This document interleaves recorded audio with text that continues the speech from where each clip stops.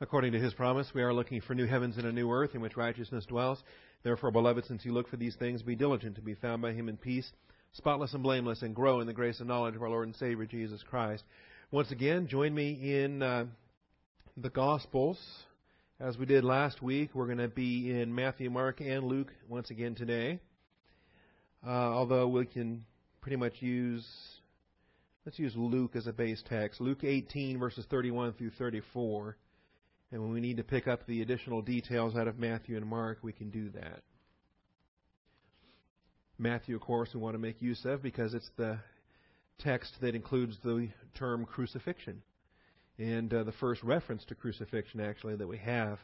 Christ had spoken a number of times that they were going to put him to death, that he was going to suffer, that he was going to die, and that he was going to rise again. But in Matthew chapter 20, we have the first reference to the actual mechanism, the methodology of crucifixion that would be employed in his physical death.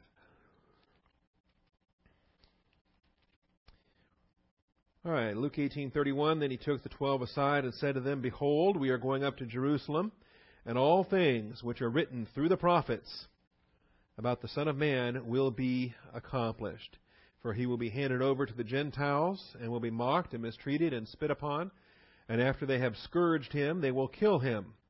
And the third day he will rise again." It seems simple, don't you think? I mean, how complicated do you want to try to make it? But the disciples understood none of these things. And we're going to have to deal with that. We'll explore it a little bit today. How could they be so blind? How could they not know what he's talking about? How many times has he told them this? And the meaning of this statement was hidden from them. Okay, who did that? And why? And why does the Father not just grant us maximum knowledge every time we want to know something? Why are certain things withheld or retarded or slowed down or reserved until subsequent stages of our growth or subsequent testing calls upon us to have such things? We have to deal, I think, at some length with verse 34. Who is the subject of the verb when it says the meaning of the statement was hidden from them?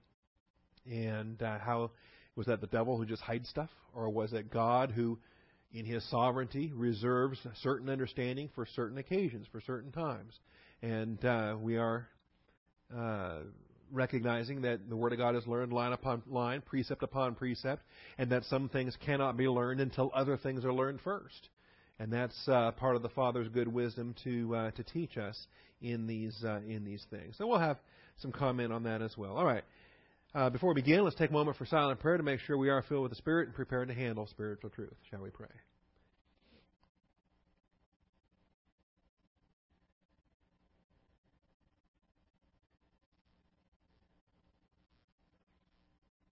Heavenly Father, we thank you for the truth of your word and the privilege we have one more time to assemble together. This could be our final time, Father. If today is the day the trumpet sounds, then this is our final opportunity to study, to show ourselves approved. We ask for distractions to be set aside. We ask for humility. Father, clear away anything out of our thinking that would distract or detract from the simplicity and purity of devotion to Christ. Father, take every thought captive in obedience. Open the eyes of our understanding. Give us the ears to hear. We thank you, Father, in Christ's name. Amen. All righty. As I said, we got a pretty good jump on this last week and covered quite a bit as far as it goes. The first 3 points of study, and we had some subpoints there. So let's just real quickly run through them again and pick up where we left off. First of all, the context. This is on his way to Jerusalem. On his way, but he's been on his way for some time. And this has been a series of messages starting way back in chapter 9, Luke 9, verses 51 and 53. Luke 13:22. It's going to come Luke 17:11. We have it here in Luke 18:31, but it's coming back again in Luke 19, verses 11 and 28, when he finally does arrive in Jerusalem with a triumphal entry on Palm Monday. So he's been on the way for several months, but this event marks his final approach. This is his final approach to the crucifixion. We are within a month, maybe within 2 weeks, maybe even within a week. Very quickly, we have just episodes 37, 38, 39, 40, 41, 42. 6 more episodes wraps this up. with the plot to kill Lazarus, the return to the home of Mary and Martha. I mean, we are that close to the Passion Week. And when I say 2 weeks to a month out, that's generous. It may be a week before the Passion Week. This could be the just 1 week before he dies on the cross. So, this is the final approach to the crucifixion. Jesus led the way to the amazement and fear of the 12 and the other disciples. The record that we have in Mark 10 highlights their amazement and highlights their fear. But Jesus is leading the way. And I have just this picture in my mind of Jesus walking down the road, and the disciples are maybe 30 feet behind him, and then another 30 feet or 100 feet further back is more of the crowds that they can't believe. See, they're just shocked. Why? He's going to Jerusalem. They want him dead. Doesn't he know that they're going to put him to death?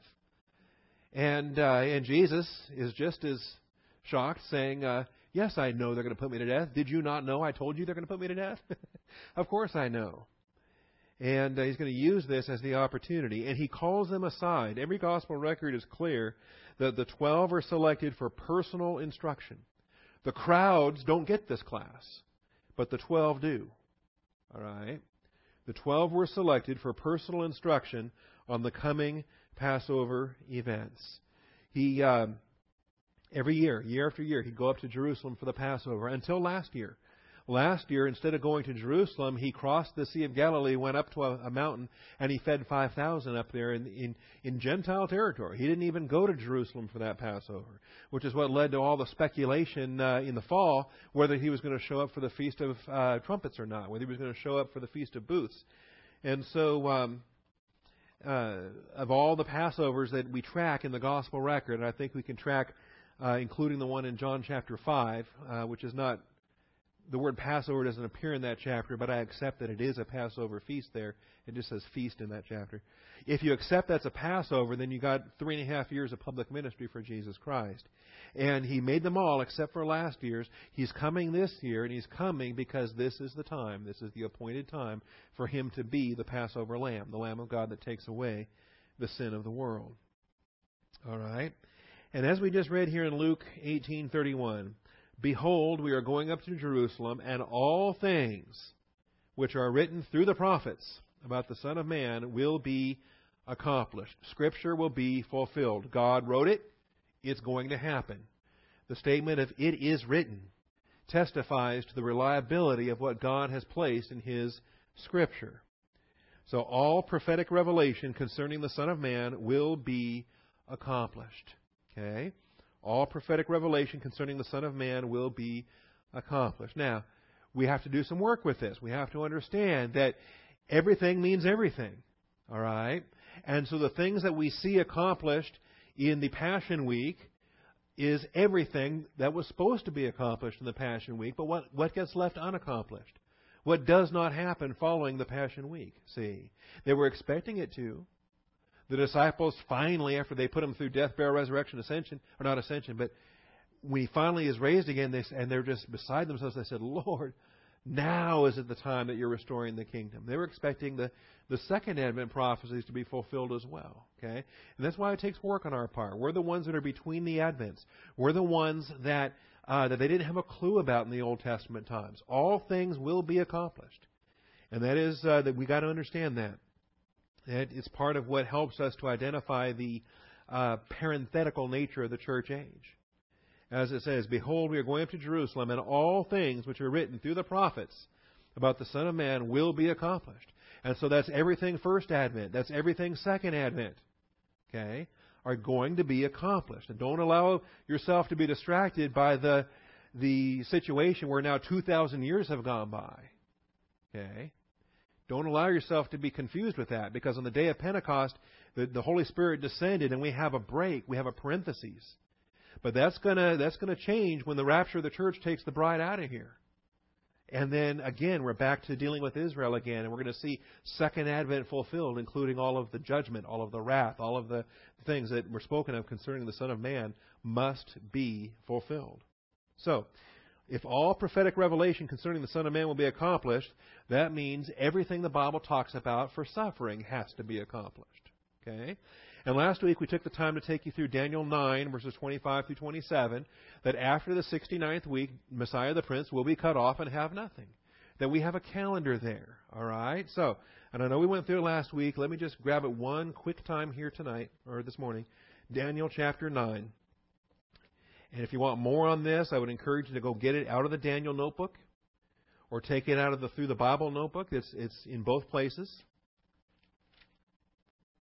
But just look at it yourself one more time. Daniel chapter 9.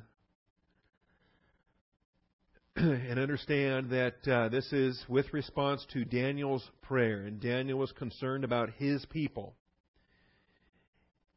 Daniel 9:24 says, 77s have been decreed for your people and your holy city. All right, who are Daniel's people? I'm going to do a little interactive with you this morning, like I do in ministry workshop on Sunday evenings, okay? Daniel's people were the Jews, okay?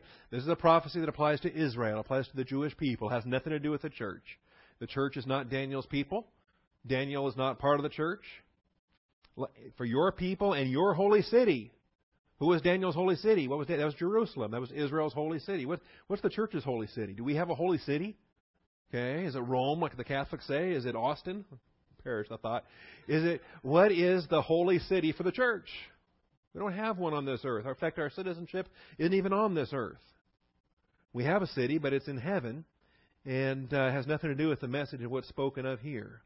So this is a prophecy related to Israel, and it's a calendar for Israel to follow. Includes 77s, or it's translated 70 weeks. And they're periods of 7 years is what they are. 7 360-day years, if you want the full story on that. I would just refer you to the notes in the Daniel notebook to get all that information. So you are, then verse 25, you are to know and discern that from the issuing of a decree to restore and rebuild Jerusalem until Messiah the Prince, there will be 7 and 62. So what does 7 and 62 add up to? It adds up to 69. It leaves you 1 week short, doesn't it? Okay. 7 and 62 takes you through 69 out of these 70 weeks. And that's vital to understand. And you'll notice when it comes to Messiah the Prince, that it's from the issuing of a decree to restore and rebuild Jerusalem until Messiah the Prince, there will be 7 and 62. Then after the 62, the Messiah will be cut off and have nothing. After the 62. And I would encourage you to put some thought into that and consider the fact that it's not during the 70th week, but it's after the 69th week. Okay? And there's a reason why it's phrased that way. It would be like talking about after Tuesday and then having a whole lot of things done and then saying, okay, now starting on Wednesday, you understand the difference? This verse doesn't say during the 70th week. It says after the 62nd, which is after the 7. Okay? You don't get to that 70th week until verse 27. Look at that. In verse 27, then, the prince who is to come will make a firm covenant with the many for 1 week. There, we finally see the 70th week. We don't see that 70th week until verse 27. Now, I'm taking the time to walk you through this like we did last week. And you say, why do you keep repeating this? Well, because I keep seeing frowns. All right? I'm just walking you through. Let you look at it with your own eyes. Let you put your finger there and see. Do you see that 1 week in verse 27? Do you see that 7 and 62 adds up to 69? Do you see that there's a reason that this passage is telling us an awful lot about what happens after week 69, but before week 70? That's key. This is what this passage is doing to teach us that there is a gap. There is a delay of time. There is a postponement of week 70. Week 70 doesn't happen right away. That there are things that have to happen in between week 69 and week 70. And they're described here, some of them anyway, including the execution of Jesus Christ. Messiah will be cut off and have nothing. Cut off there is an execution term. And he is, in fact, under capital punishment, executed by the political authorities. And the people of the prince who is to come will destroy the city and the sanctuary. Its end will come with a flood. Even to the end there will be war. Desolations are determined. So not only do we see the crucifixion of Jesus Christ there, 33 A.D., but we also see the destruction of Jerusalem in the same verse, 70 A.D. You see that there? You following with me here in verse 26? The Messiah will be cut off and have nothing. That's 33 A.D. That's the cross. The people of the prince who is to come will destroy the city and the sanctuary. That's the Roman general Titus. Later he becomes emperor. That's 70 A.D. Right there in the same verse. 37 years go by. And then it says, its end will come with a flood. You can take that as also 70 A.D. But then you have, even to the end there will be war, desolations are determined. This gives you a sweeping panorama that takes you not just from first century, but on into end times. Then, it's not until verse 27, he, the prince who is to come, will make a firm covenant with the many for 1 week. But in the middle of the week, he puts a stop to sacrifice and grain offering. On the wings of abomination will come one who makes desolate. So we have the description here of the 70th week of Daniel, that final week, that 7-year period of time in which halfway through the treaty is betrayed. And halfway through, he puts an end to the sacrifices. You go elsewhere and you find out that it's because he's going to put himself in the temple. And he's going to demand his own worship. And he's going to take away the worship of the Lord out of the temple and demand his own worship in the temple. And there's other passages that go through with this. But this is just simply an outline that shows us the calendar. And to the very day, these 69 periods of 7 years, these 69 periods of 7 360-day years, comes to an end precisely on Monday, April 30th, 33 A.D. It comes to an end when Jesus Christ enters into Jerusalem on Palm Monday. You probably call it Palm Sunday in your church tradition. That's all right. On Monday, if you have it on Sunday, then you just have a missing Wednesday is all you end up with. You can't account for the Wednesday in the Passion Week if you insist on Palm Sunday. But if you are relaxed about Palm Monday, then you don't have a missing Wednesday in your Passion Week. Okay? And I keep asking all these Catholics and other folks that want to truly insist on Palm Sunday. It's okay, well, then what was Jesus doing on that missing Wednesday? Anyway, we have a pretty clear calendar throughout the Passion Week, and we'll be outlining that for you from Palm Monday through Good Friday when he goes to the cross. So all prophetic revelation concerning the Son of Man will be accomplished. Now, can the Jewish people possibly have a frame of reference to understand the sufferings of Christ and the glories to follow? They cannot.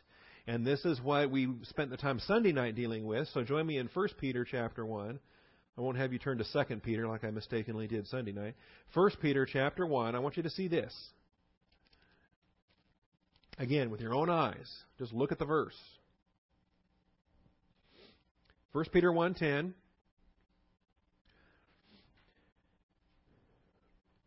The prophets who prophesied of the grace that would come to you made careful searches and inquiries, seeking to know what person or time the Spirit of Christ within them was indicating as he predicted the sufferings of Christ and the glories to follow. The sufferings of Christ and the glories to follow. What do you think that's about? The sufferings of Christ and the glories to follow. Okay? Quit looking at that. That screen has nothing to do with what I'm showing you right now. I'm in 1 Peter 1:10. 1 Peter 1:10. As to this salvation, and that's verses 1 through 9. I'm not going to read all that. But the prophets who prophesied of the grace that would come to you made careful searches and inquiries. In other words, Old Testament prophets. Guys like Daniel. Okay? Guys like Jesus. Seeking to know what person or time the Spirit of Christ within them was indicating as he predicted the sufferings of Christ and the glories to follow. Okay? Recognize that. Sufferings of Christ, that's first advent. Glories to follow, that's second advent. Okay? Make sense? See how that works? Because he didn't come to be glorified in first advent. He came to die. He came to suffer. He came to be our substitute, to die on the cross for our sins. The disciples didn't like that, right? They wanted him to conquer. They wanted him to reign. They want the glories. But no, it required the sufferings of Christ first. The cross has to precede the crown. Okay? Now, the idea there, though, that we have two messages, and how do we reconcile them? How do we reconcile them? If we got prophecies pertaining to the suffering and prophecies pertaining to the glory, how do we combine those? How do we reconcile those? How do they fit? How do they fit? Okay? And this is what comes back to what Jesus is telling his disciples in Luke, in our passage today, in Luke 18:31. He's showing them that all things spoken by the prophets concerning the Son of Man must be accomplished. All right? That's everything must be accomplished. And that includes first advent and second advent. Must be accomplished. But now here's how you resolve it. They were seeking to know what person or time. So what's the solution then? Do we have two Christs or do we have two times? Do we have two times? And now we know, of course, that there are two times. That's the first advent and a second advent. So it was revealed to them that they were not serving themselves, but you. In other words, it was never designed for the church for Israel to understand the totality of first advent, second advent. It was not. It was reserved for the church. You in this passage, the church would be the ones that were designed and equipped and blessed with the Scriptures to rightly divide the word of truth between first advent and second advent. Because here we are, we're in between. We have the blessings to look back at first advent and see them all fulfilled, and to look forward to second advent, knowing with faith and confidence that all things the prophets wrote concerning the Son of Man must be accomplished. We're the ones that have the perspective to see hindsight looking back to first advent and foresight looking forward to second advent. Okay? So this is why we can be relaxed about Luke 18 and Jesus saying that all things the prophets wrote concerning the Son of Man must be accomplished. Well, from his perspective, that's true. They must be accomplished. And does he know anything? Is he referencing anything related to the church or referencing the 2,000-year gap in between? No, not referencing any of that. Not referencing any of that at all. Okay. Anyway, that's just a side trip based on what I think the Lord took us through on Sunday that I thought was fruitful for the ministry workshop crowd, and then it hit me as I was driving home that night that it would fit in well here also for this class to recognize that the things in the prophets that were written concerning the Son of Man, the Messiah, the Christ, in Israel in the Old Testament they didn't have the total picture to understand first advent versus second advent, not like we do today. Because we're in between the two advents. We're positioned, and the mystery doctrine is unfolded to explain this to us. All right. So, that was the issue there. All right. So what happens next? Well, Jerusalem is the scene of the crime. Where else would you expect the Christ to be crucified but Jerusalem? We're going up to Jerusalem, where all the wrath is going to be poured out. Jerusalem is the scene of the crime. Jerusalem is where the other prophets were put to death in the Old Testament. Why would the Christ be murdered anywhere else? There's no better place, no more fitting place, no more appropriate place for the Son of Man, because all of the foreshadowing prophets, that's where they were put to death. All right? You know, I was joking last week, but think about it. The prophets you couldn't kill a prophet in Babylon. Right? A fire furnace wouldn't do it. A lion's den wouldn't do it. You couldn't kill a prophet down in Egypt. All the magicians and sorcerers that were doing battle with Moses, there's no way that they were going to put him to death in Egypt. But in Jerusalem, where God's holiness dwells, is where He, in permissive will, allowed for His messengers to be put to death. And I find that to be noteworthy. So Jerusalem is the scene of the crime. The Son of Man is going to be doubly betrayed. And for this, let's turn over to Matthew 20. Let's look at the record there. 2 betrayals. The verb is paradidomi. And if you want to we're not going to do a word study on it, but you can pursue that if you so desire. Paradidomi, number 3860. But to be betrayed means you're being handed over. Handed over. And Jesus is being handed over for the nefarious purposes of His death. This is the betrayal. And it's going to happen twice, actually, because He's going to be handed over to the chief priests and the scribes. And this is their accountability. This is their culpability. They even very arrogantly and defiantly said, His blood be on our head and on our children. See? But then He was also handed over to the Romans, to the Gentiles, and this shows the Gentile accountability. And the double accountability is important, of course. Everyone is guilty. It's like the issue with respect to our guilt in terms of sin. Gentiles are under sin, Jews are under sin. What's the conclusion? All have sinned and have fallen short of the glory of God. That everyone needs the salvation by grace through faith in Jesus Christ. And so There's no place for the Gentile anti-Semitism or hatred against the Jewish people. All of the centuries of Catholic and other approaches to hating the Jewish people, referencing them as Christ killers and all the other wickedness is just evil. Jews and Gentiles both had a hand in putting our Savior to death, and although it's bad that they did so, I'm glad that they did so, in the sense that I'm thankful that He went to the cross and accomplished my redemption. So, woe be to the ones who did it, but thanks be to God that they did do it, that they delivered Him over according to the predetermined plan of God the Father, and we understand that as well. All right. And here's what He says has to happen: to be mocked, mistreated, spit upon, scourged, killed, and crucified. And this is nothing new. The prophets have been talking about this for 1,000 years and longer. All right. I think even to the seed of the woman promise that He will be bruised on His heel. Does that not speak of an injury? It's not the fatal injury that the serpent will have. The serpent will be bruised on the head. But the seed of the woman will be bruised on the heel. There will be hurt. There will be injury. That will come. The suffering will happen as it pertains to the Messiah. So let's see it in Isaiah 53 and then Psalm 22. And you ought to be familiar with these. It's fascinating how these are not known by Jewish people. The typical Jewish person doesn't even know this is in his Bible, because it's not spoken about, it's not written about, it's not featured in any synagogue readings, it's not featured in any of their services. But Isaiah 53, 700 years before the birth of Christ. Who has believed our message, and to whom has the arm of the Lord been revealed? For He grew up before Him like a tender shoot.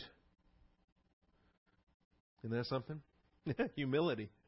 The childhood of our Savior, the virgin birth, and the humble situation of the being born in a manger and growing up, and the vulnerability of an infant that all the Gentiles want to put to death.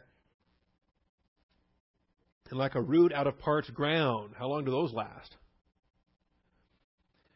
He has no stately form or majesty that we should look upon Him, nor appearance that we should be attracted to Him. I think that's a big mark of a false prophet, of a false Christ. Are they charismatic? Do they glean a following based on their appearance or their charisma or their speaking ability or how, they read a teleprompter or, things of that nature? Our Savior, that's not how He built His following.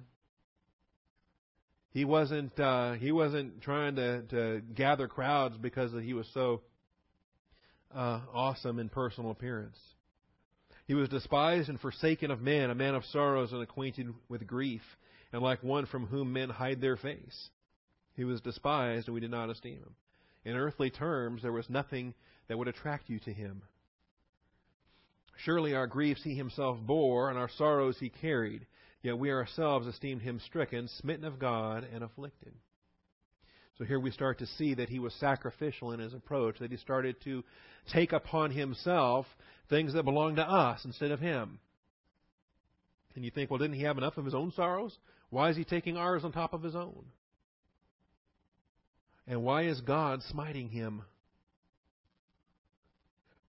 But He was pierced through for our transgressions. He was crushed for our iniquities. The chastening of our well-being fell upon Him, and by His scourging we are healed. We see the suffering of our Savior right here. Again, 700 years before it happened. Piercing. The language of piercing, the language of crucifixion. Crushing, the language of the injury, like the serpent's head is crushed, the seed of the woman's heel is crushed. By His scourging we are healed. All of us like sheep have gone astray. Each of us has turned to his own way, but the Lord has caused the iniquity of us all to fall on Him. Universal atonement. All have sinned and fallen short of the glory of God. Whose sins are not placed on Jesus Christ? Well, who's a sinner? All of us. Who's gone astray? All of us. Who's gone his own way? Each of us. And so whose sins fall on Him? All of us. The Lord has caused the iniquity of us all to fall on him. He was oppressed, he was afflicted. He did not open his mouth. Like a lamb that is led to the slaughter, like a sheep that is silent before its shearer, so he did not open his mouth. It'll be interesting. We're going to see at the different trials how he stays silent, how they try to goad him, they try to prompt him, the high priest especially, and he'll give them no answer. Only at the point where they put him under an oath to Yahweh, I abjure you in the name of the Lord, only then will he speak. I think he's forced to by virtue of the oath and calling upon the name of the Lord there. He will give an answer to Pilate, but the silence before the high priest is fulfilled here. By oppression and judgment he was taken away, and as for his generation, who considered that he was cut off out of the land of the living, cut off. Isn't that what Daniel said? Messiah the Prince will be cut off and have nothing. For the transgression of my people to whom the stroke was due. Who was supposed to be on the cross? Me, you, all of us. Yeah. His grave was assigned with wicked men. You know, he was in between two sinners and hung there on that cross. Yet he was with a rich man in his death. Joseph of Arimathea shows up and donates the brand new burial chamber. Anoints him with all the costly oils. Because he had done no violence, nor was there any deceit in his mouth. You think, well, this had to have been written after first century, right? How did they write this before it actually happened? But see, our God is a God that reveals things ahead of time. But the Lord was pleased to crush him, putting him to grief. This is his good pleasure. If he would render himself a guilt offering. He was the priest, but he was also the offering. And he offered himself to the Father. He will see his offspring. He will prolong his days. And the good pleasure of the Lord will prosper in his hand. As a result of the anguish of his soul, he will see it and be satisfied. God the Father is satisfied when God the Son accepts all the wrath that the Father can pour out, the anguish of his soul. Satisfaction. The propitiation, by the way, answers the question for propitiation. Satisfaction. The Father is satisfied. By his knowledge, the righteous one, my servant, will justify the many. He will bear their iniquities. Therefore, I will allot him a portion with the great. He will divide the booty with the strong. Because he poured out himself to death and was numbered with the transgressors. Yet he himself bore the sin of many and interceded for the transgressors. So all of this was spoken about. All of this was mentioned. And if Peter wants to say, oh, no, far be it from thee, this shall never happen. But what is Jesus saying? This has to happen. Get behind me, Satan. If this doesn't happen, then God's a liar. Scripture is broken, and Scripture cannot be broken. Not one jot, not one tittle can be broken. And so everything that's spoken of here in Isaiah 53 has to happen. And Jesus is going to fulfill it all on Friday, April 3rd, 33 AD, as recorded in Matthew, Mark, Luke, and John. Say it's powerful. Absolutely powerful. This is how Arnold Fruchtenbaum got saved, by the way. A Christian evangelist started showing him verses in his own Bible about Jesus Christ dying on the cross. And Arnold was furious. Said, that's not my Bible. Those are verses from your Bible. And he said, no, this is from your Bible. And Arnold said, you're lying. So he was just very patient, very kind. Said, all right. It was a Monday morning. Wrote down a list of passages, a whole string of them, including this and several others. Psalm 22 will be there next. And said, take these home with you. In your own Bible, look them up. All right. Next Monday, we'll talk again. And next Monday, Arnold came back and just broken. Said, that's all in my Bible. You didn't make any of that up. Now, how come my Bible has all this, and my teachers never teach me any of this, but it's in my Bible, and it agrees with your Bible. How do these two Bibles come together? What he's trying to figure out was Old Testament, New Testament, Jewish Scripture, Christian Scripture. Why is this? See? And as soon as he said, wait a minute, this is in my Bible, this has to, he knew that it wasn't just simply the opinions of whoever. And that's how he got saved. Crucified, Psalm 22. This is even older than Isaiah. Psalm 22 is David, 1,000 years before Christ. You can also look at Psalm 61, and you can find some other glimmers in Psalm 41 and other passages. But this one's comprehensive.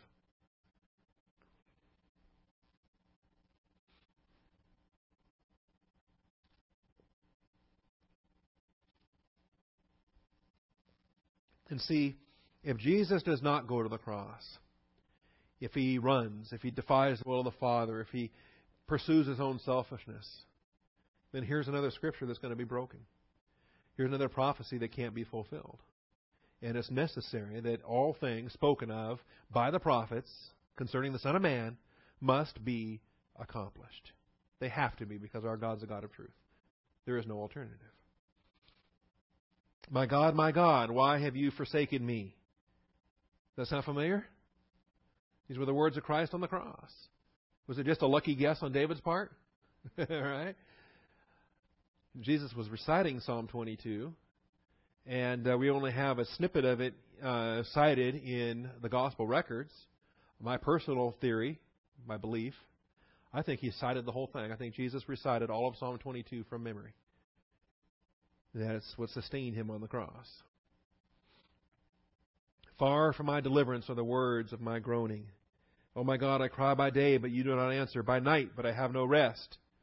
And of course, He was there both day and night because the darkness fell and shrouded Him in night, shrouded Him in darkness for the 3 hours of wrath-bearing. Yet you are holy, O you who are enthroned upon the praises of Israel. And you, our fathers, trusted. They trusted, and you delivered them. To you they cried out and were delivered. In you they trusted and were not disappointed. God never let down His own people. He never let down Israel. Is He going to let down His beloved Son? Of course not. But I am a worm and not a man, a reproach of men and despised by the people. That's what Isaiah was talking about, right? Who's going to follow this guy? He's a loser. Okay? All who see me sneer at me. They separate with the lip. They wag the head, saying, commit yourself to the Lord. Let Him deliver him. Let Him rescue him, because He delights in him. And this gets fulfilled too. The Roman soldiers, the Pharisees, the Jews, the onlookers, they're mocking, they're taunting, saying, here Jesus kept talking about His Father in heaven. And well, does the Father love you or not? Is He going to get you off that cross? Yes, the Father loves him. But the Father also so loved the world that He gave His only begotten Son. And they take the love of the Father and they use it to mock, and they don't even understand. It's the love of the Father that's saving them. Let Him rescue him. Let Him rescue him, because He and it's so much doctrine in this. Let Him rescue him. Let Him save him.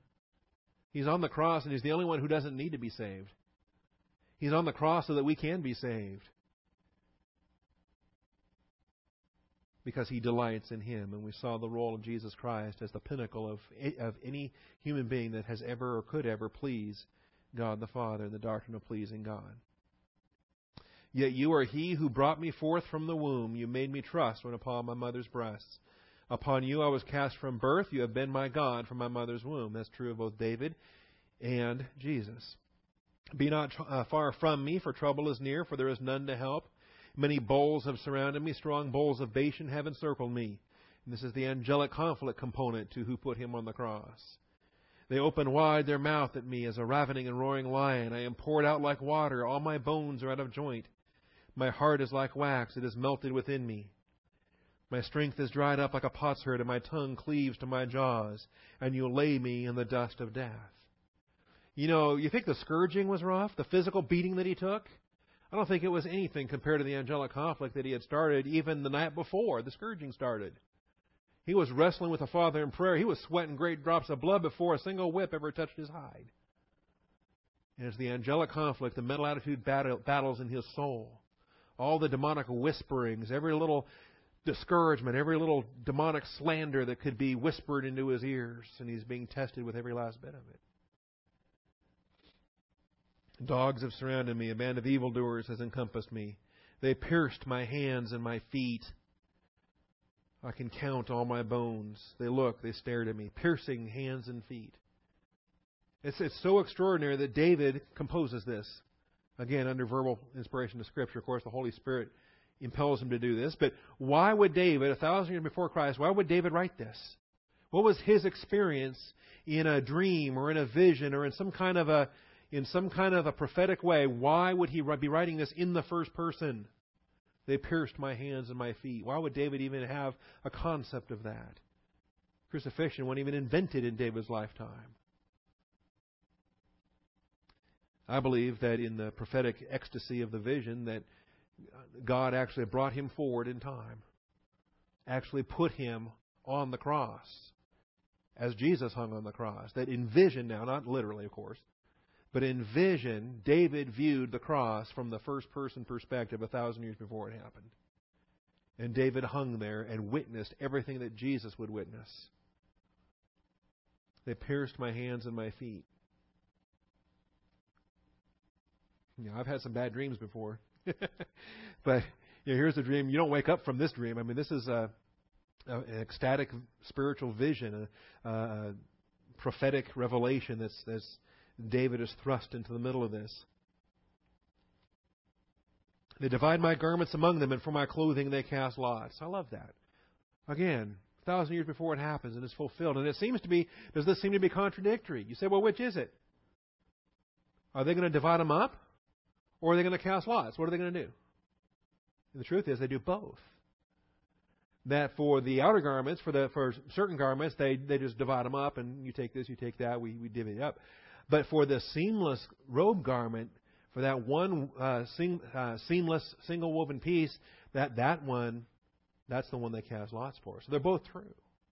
This is a passage that appears to be internally self-contradictory, but God in His wisdom spells it out that way so that when both sides are fulfilled, literally, perfectly, with hindsight, we can go, aha, they're both true. Isn't that great? It's awesome the way the Father does that. But you, O Lord, be not far off. O you, my help, hasten to my assistance. Deliver my soul from the sword, my only life from the power of the dog. Save me from the lion's mouth, from the horns of the wild oxen. You answer me. Now, there is going to be a deliverance, but it's not going to be a physical deliverance to get him off the cross. But it's going to be the spiritual deliverance of his soul. He who knew no sin is going to be made sin. He who had never been spiritually dead is going to become spiritually dead. And as a spiritually dead, mortal human being, where might he expect to go when he physically dies? The Father will not abandon His soul to Sheol. He will not abandon His Holy One to undergo decay. We're going to see that even though He is spiritually dead, He's going to have that spiritual life restored. He will not be on the torment side of that great gulf in Abraham, across from Abraham's bosom. He'll be on the comfort side. He'll be on the Abraham's bosom side when he descends to Sheol. I will tell of your name to my brethren. In the midst of the assembly, I will praise you. What's he doing that for? Why? What business does he have making these plans, future plans about what he's going to do? You see the faith that's communicated here? He's just spent 21 verses describing his torture, his suffering, his crucifixion, his death. But he is so confident that the Father is hearing his prayers, providing an answer. He knows that there's another side. And he's already making plans for what he's going to do when this unpleasant business is done. Right? Here's what I'm going to do when the cross is over with. I will tell of your name to my brethren. In the midst of the assembly, I will praise you. What confidence, what faith. So, when this is done with, here's what I'm going to do. That's the assurance of knowing that prayers are heard, prayers are answered, and the Father's going to unfold those answers in the perfection of His timing. You who fear the Lord, praise Him. All you descendants of Jacob, glorify Him, and stand in awe of Him, all you descendants of Israel. For He has not despised nor abhorred the affliction of the afflicted, nor has He hidden His face from him. But when he cried to Him for help, He heard. This is His positive anticipation for answered prayer. From you comes my praise in the great assembly. I will pay my vows before those who hear Him. Now, which great assembly is this? I think this goes back now to the angelic realm as well. The assembly in heaven. Well, all things spoken of by the prophets must be fulfilled. The last thing we got to deal with is the resurrection. This has to happen too on the third day. On the third day. The final Passover event is the resurrection. It's described in all three Gospels. Matthew 20, verse 19, Mark 10, verse 34, Luke 18, 33. And as we look at it, we're left with a question. It has to happen. So in Matthew 20, let me just ask you if this bugs you. Maybe it doesn't bug you, in which case we're done early. But if it bugs you, then we'll fix it so it doesn't bug you anymore. And that'll take about 15 minutes here. Matthew 20 and verse 19. They will hand him over to the Gentiles to mock and scourge and crucify him, and on the third day he will be raised up. Okay? Happy ending. On the third day he will be raised up. Luke, skipping Mark for the moment. Luke 18:33.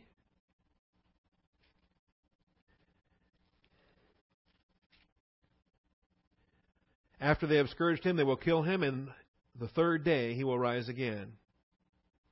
All right? On the third day. On the third day. But in Mark 10:34,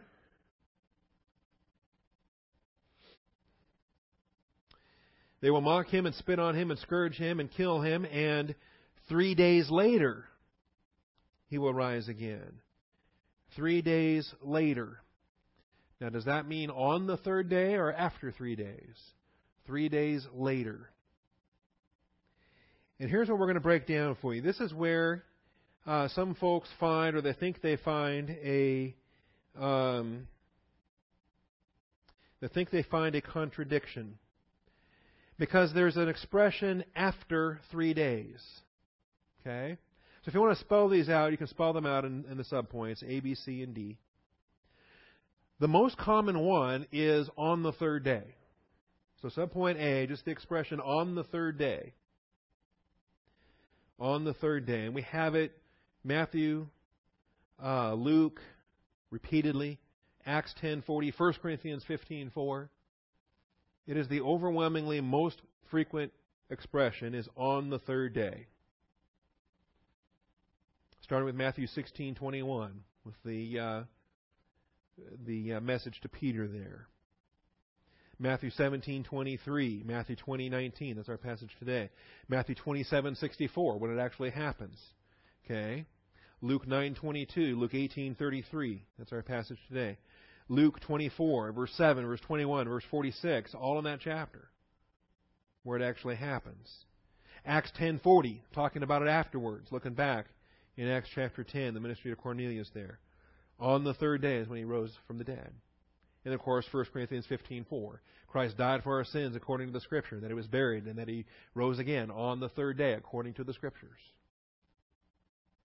Then we have this phrase, in 3 days, that's featured in John chapter 2 when he's touring the temple and he says, tear down this temple and in 3 days I will raise it again.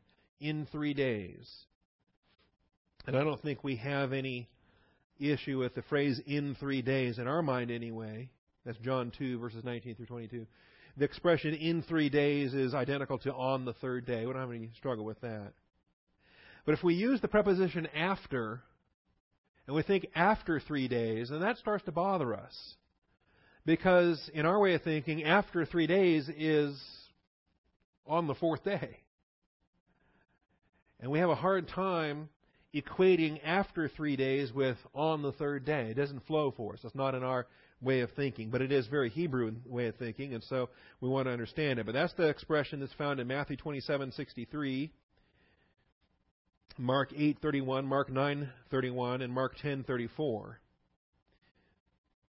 So subpoint C is the term after 3 days, including Matthew 27:63, Mark 8:31, Mark 9:31, Mark 10:34. Notice it's an expression that's more common to Mark. 3 uses there in Mark.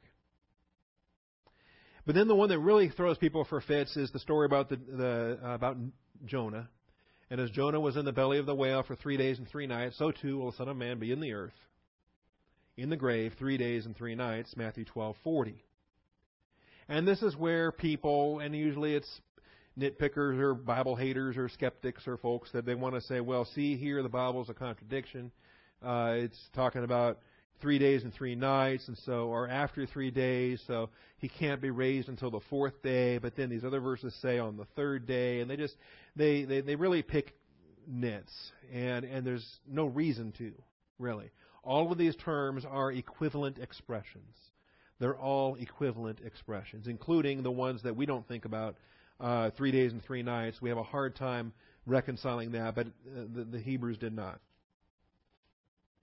And I'll show you that in a moment. First of all, let me just say we're related to these verses.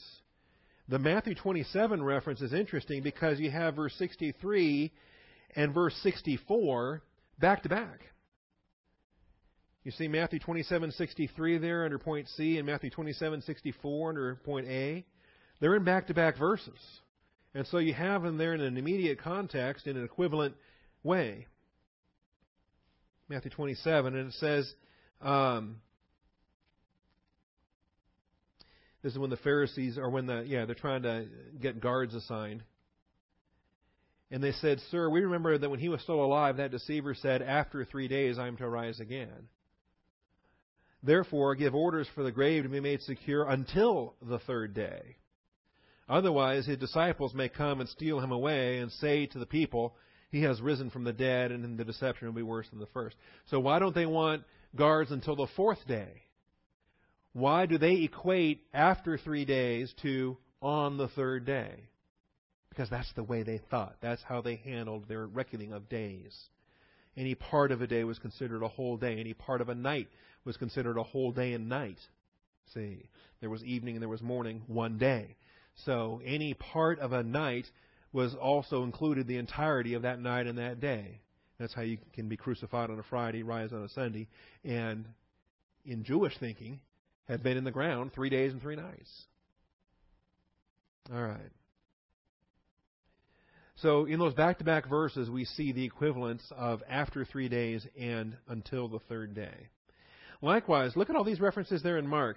Mark 8:31, Mark 9:31, Mark 10:34. They all have reference to after 3 days, and yet in their parallels, the parallels in Matthew and Luke are all on the 3rd day. And I put a tiny little A. Can you see that in the back row maybe? That little tiny A next to Mark 8:31. That shows you that it's a parallel text to Matthew 16:21 and Luke 9:22. I went ahead and just matched all those up with little letter A's after their verse numbers. And then the little B that we have next to Mark 9:31, that shows you the parallel text is Matthew 17:23, and there is no Luke equivalent there. And then Mark 10:34 has a little C next to it, so that shows you the parallel in Matthew is Matthew 20:19, and the parallel in Luke is Luke 18:33, the passage we're studying today. So they're equivalent phrases, and we can relax about it. In a Jewish way of thinking, if he says after 3 days, it's functionally the same as saying on the 3rd day. Okay? We might not do that in our way of thinking. I might talk about after 3 days, which means on the 4th day at the earliest, right? Is that how you do it in Texas? Okay? My wife and I get in these arguments too, as far as what's the difference between this Sunday and next Sunday. Okay? Because this Sunday is this Sunday. In other words, one that's coming up now, just 4 more days. This Sunday. Okay? Not the one that we just had in 3 days ago. That was this past Sunday. Okay? But this Sunday is going to happen in 4 days. Next Sunday is in 11 days. Next Sunday is the Sunday after this Sunday, right? But some of you may not like that. I found that out. My wife doesn't like that. She thinks that in 4 days from now, that's next Sunday.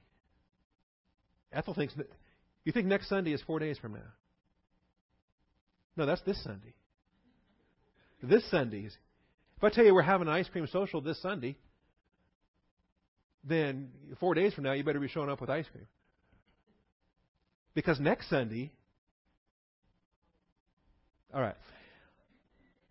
Even with this illustration, you observe that there's a little bit of a loose reckoning that human beings have when we when we communicate certain things. All right. There is a tremendous development on this by Harold Hoehner, and I would recommend this. Harold W. Hoehner. He's with the Lord now. He died just a few months ago. Harold W. Hoehner, Hoehner. And at Amazon or ChristianBook.com, you can get the book form of this. It originally appeared in the mid-'70s in a series of journal articles.